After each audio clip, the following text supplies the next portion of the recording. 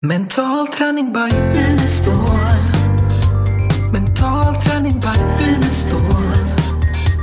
Mental träning by Unestål.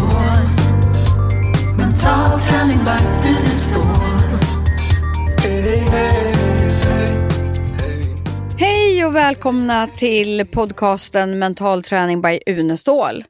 Podden för er som är intresserade av mental träning, coaching, NLP och allt inom personlig utveckling.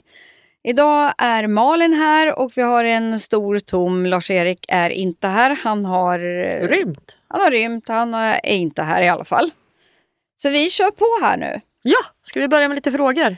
Ja, det gör vi. Vi har dels fått en fråga som handlar lite om det mentala spelet under U21-EM. Det mentala spelet mellan båda lagen och hur man hanterar det. Men jag tror att den spar vi till Lars-Erik är med. Ja, den spar vi. Och så har vi fått en fråga från mamma som heter Emma. Hon har en tonåring som är lite ur kurs, skriver hon. Han är 15 år och går i 9:e klass. Efter många år kämpade, enligt honom själv misslyckade i skolan. Han fick en ADHD-diagnos vid 14 års ålder. Så känns det som han mer eller mindre har gett upp. Och frånvarotimmarna blir allt fler. Hon skulle vilja hjälpa honom med allt från självförtroende till energi och koncentration. Men att få en 15-åring att lyssna på sin mamma är inte så lätt. Så hon funderar lite på om man skulle kunna ge honom suggestioner och målbilder när han sover. Vad tänker du om det, Elena? Ja, det är ju rätt spännande fråga kan jag tycka. Dels är det ju tråkigt att han känner redan nu att han har misslyckats på något vis eller att det är tufft för han. Så här tror jag det blir väldigt viktigt att han får bygga upp sin självkänsla och sitt självförtroende. Så att han börjar tro mer och mer på sig själv igen. Och det är ju en process. Det är ju ingenting som man bara kan trycka på en knapp och sen ska det funka. Utan där gäller det liksom en lite kontinuerlig träning och där han blir mer liksom självmedveten vad han tänker om sig själv. Och att mamman lyssnar och hör vad han säger om sig själv. Och då kan förändra det till det positiva. Sen om det är möjligt att göra det här med suggestioner. Suggestioner är ju att man föreslår positiva formuleringar som hon föreslog att ge honom när han hade somnat. Och det är lite spännande för jag har erfarenhet av det. Sen många herrans år tillbaka så var det en av mina döttrar som hade varit med min mamma, med sin mormor ute på någonting och kom hem rätt så sent och hon var rätt så stressad. Min dotter för att hon inte hade läst sin läxa och det var gångertabellen. Jag kommer inte ihåg vilken det var, men så hon var så nu har jag inte gjort min läxa och nu kommer jag inte hinna och jag är så trött och sådär. Så jag sa, men det är lugnt, jag kommer att fixa det, sa jag. Och medan du sover så ska jag se till att du lär dig gångertabellen. Så jag sitter bredvid hennes säng och hon har precis somnat. Och rabblar den här gångertabellen baklänges, framlänges och i ordning. Säkert, jag skulle tro att det var en 15 minuter. Och på morgonen hon vaknar och kommer upp så kan hon gångertabellen bättre än vad hon någonsin har kunnat. Och då tänkte jag, liksom, kan det här verkligen funka? Ja, det är ju liksom fantastiskt. Så jag frågade en vän som är läkare och jobbar med neuroscience. Tyvärr är han avliden nu, men och fråga, finns den möjligheten att hjärnan faktiskt kan fånga upp det här på det här viset? Och han sa att jag tror att det är fullt möjligt. Och läser man nu och tittar på Bruce Lipton till exempel, som beskriver det här med vårat medvetna och vårat omedvetna, så pratar ju han om att vi är programmerade i vårat omedvetna. Och att det sätt som vi kan programmera om oss, så är det precis det Lars-Erik har sagt i 50 år, att man gör det under hypnos. Och han nämner också att man gör det under sömn. Och då är det ju bra att man gör det de första 2 timmarna. För sen går vi ju över i djupsömn. Så första 2 timmarna så är vi ju i ett annat stadie där information kan gå in. Så att jag skulle vilja säga att det är verkligen värt att prova till den här mamman. Att ge den här sonen positiv förstärkning och jobba med hans självbild. Att han är bra och han duger som han är. Han har lätt för att lära och att det finns fördelar med att han är den person han är. Men du har ju också, vet jag, gjort en väldig resa när det gäller det här med självbild och bygga upp och bygga vad du vill ha och allt. Ja, det har jag verkligen gjort. Det var ju några år sedan det kom i någon sån här forskningsartikel som en stor nyhet att om du kan ändra din personlighet nu är bevisat. Och då tänkte jag, ja det var väl inget nytt för att det gjorde jag för 20 år sedan typ. Så att, från att vara rätt så blyg och rätt så rädd och inte våga prata inför andra och inte lita på mig själv och inte tro på mig själv utan liksom mer ha ett rätt så bra självförtroende men ändå vara väldigt osäker inombords. Så har ju det varit en träning som jag har gjort i den mentala träningen. Att stärka upp mig på alla de här fronterna. Och jag är inte rädd för speciellt mycket saker längre. Nej, kan man säga. Det kan man inte säga. Nej, men jag tänker precis som du säger att det här kan också vara en väg sen om han hittar in och börjar den mentala träningen. Att han kanske blir motiverad själv när han ser att det börjar hända saker. För det kommer inte direkt som vi har pratat i något annat program om för dig. Nej, det är ju en process. Alltså det är ju en process som man behöver göra och det är ju så återigen som vi säger om den mentala träningen att den behöver göras kontinuerligt och över tid för att det här ska fungera. Och när det gäller både barn och ungdomar så är det ju otroligt viktigt hur vi kommunicerar med dem, hur vi uttrycker oss rent verbalt. För det påverkar oss otroligt mycket om man får höra att man är bra på vissa saker. Så påverkar det ju såklart. Mot om man säger att ja, men, allt du gör bara går åt skogen och det där var inte bra gjort. Och lika att vi bekräftar beteendet mer än själva personen. För det är ju det som bygger de här duktighetssyndromen. Att man måste prestera för att duga. Men är det så att man pratar mer om vad personen har gjort, själva beteendet, så duger ju jag precis som jag är ändå, oavsett om jag har gjort en prestation eller inte. Det gäller att liksom skilja på identiteten och beteendet. Det känns otroligt viktigt. Ja, men jag brinner ju jättemycket för den här frågan eftersom jag själv många år av min elitkarriär var min prestation. Så jag mådde ju som jag presterade. Presterade jag bra, mådde jag bra. Presterade jag dåligt, mådde jag dåligt. Och därför känner jag att det är så oerhört viktigt att elitidrotten också förstår det här. Att man har att vinna på att få en hel självbild där. Ja, och det gäller ju... Jag tänker både inom... Alltså om man tänker gå tillbaka till barn och ungdom så är det otroligt viktigt tänker jag både inom idrotten och i skolan och hemma. Ja, i allt egentligen. Ja, att vi hjälps åt att bygga ungdomarna till starka, självständiga individer. Så det finns ju otroligt mycket att göra både för skolan för att jobba med självbilden till exempel och att man litar på sig själv och att man duger som man är och alltihopa med all press som är idag med, för man ska ju vara bra i idrott och så ska man vara bra i skolan och så ska man resa utomlands och så ska man göra karriär med jobb och det är liksom, man ska vara lyckad på alla plan och så ska man vara snygg såklart. Ja. Och där håller vi på att lägga upp nu en liten minikurs för barn och ungdomar som vi har testat som heter Mind School. Och det är 12 olika mentala träningsprogram. Var ligger de här? Alltså, för det finns ju många program. Ja, de kommer att finnas i våran webbshop inom kort. Och det är Unestål Education man går in. Unestål, ja precis. Så den, för det kan ju vara så här också att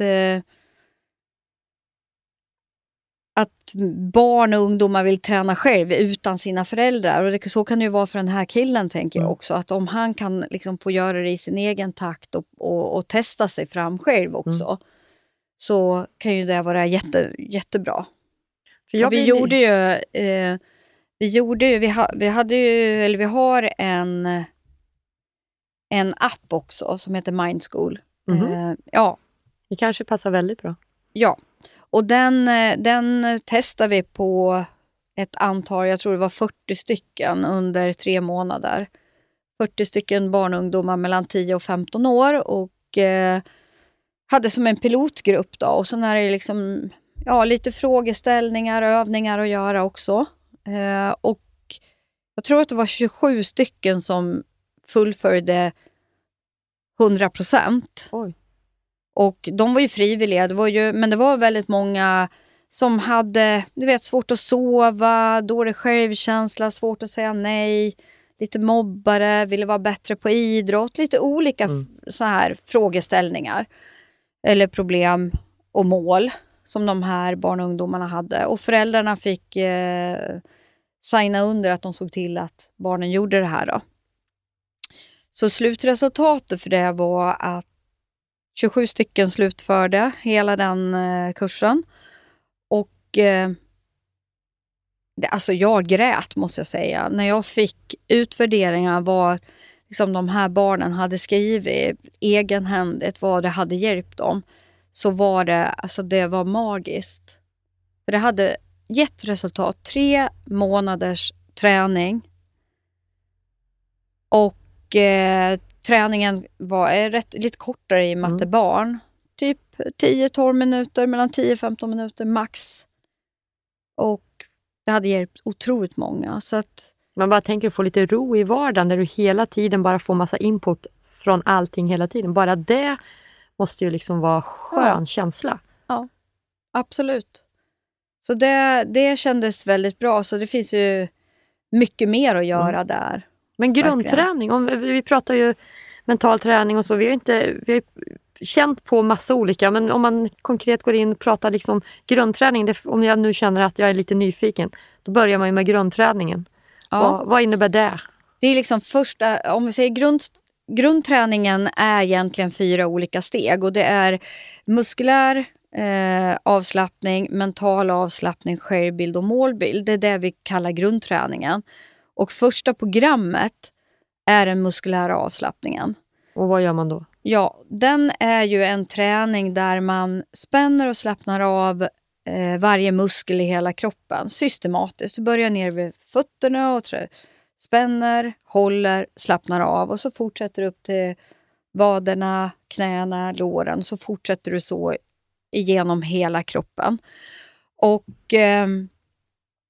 det som händer när man gör det här, det var ju Lars-Erik som fick kontakt med en läkare från USA som hette Edmund Jacobsen, som hade gjort den här autogena träningen, och den var ju på flera timmar, så det var ju rätt så tufft att göra den här. Så Lars-Erik började titta på den och så plocka bort det som man kunde plocka bort, och då fick han fram den här muskulära avslappningen. Och ska man se vad som händer då, om jag liksom om vi skulle mäta spänningen i mina axlar här och nu, så har jag en viss spänning. Och när jag då spänner mina axlar och så håller jag och sen slappnar av och så mäter vi igen, då skulle spänningen vara lägre. Så det är det som gör att det är ett effektivt sätt att få ner grundspänningen. Och då kan man ju undra, varför ska man få ner den då? Vad är det för fördel med det?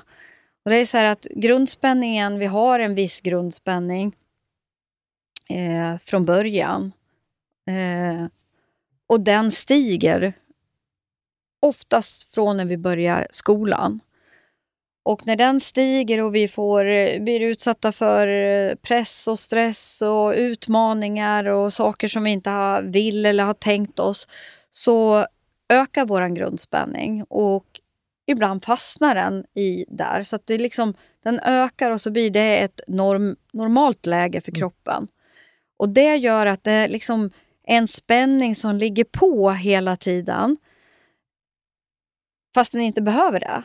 För varför ska vi sitta och vara spända när vi tittar på tv eller svarar på ett mejl eller läser en bok eller vad det nu är. Till och med kan vi ju få en musarm genom att vi för en mus fram och tillbaks vid datorn. Och det innebär att vi har för många muskler spända och för hög grundspänning. Så att när vi tränar grundspänningen då och får ner den, ja men då använder vi de rätta och de bästa musklerna. Så när man då ska föra en mus framåt, ja då använder kroppen de rätta musklerna. Och när vi ska föra den tillbaka så använder vi också de rätta. Istället för att använda för många. Och då blir det överbelastning. Så att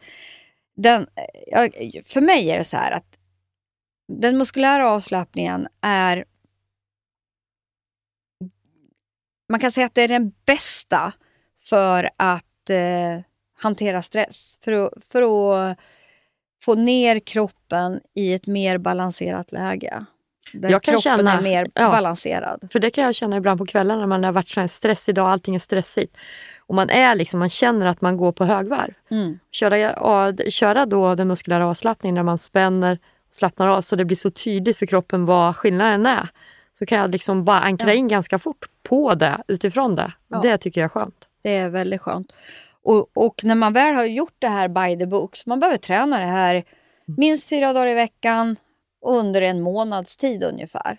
Då kommer man oftast att få en förändring. Du kommer att sova, det som hände med mig, sova bättre. Jag kunde känna när jag började bli spänd. Skillnaden mellan att vara spänd och avspänd. Otroligt viktigt. Så att det gjorde ju att jag sparade så mycket energi. Så jag var ju piggare på dagarna, så bättre på nätterna. Var mer alert i hjärnan. Och mer, liksom kunde hitta mer valmöjligheter och mer lösningar på saker och vara mycket mer kreativ.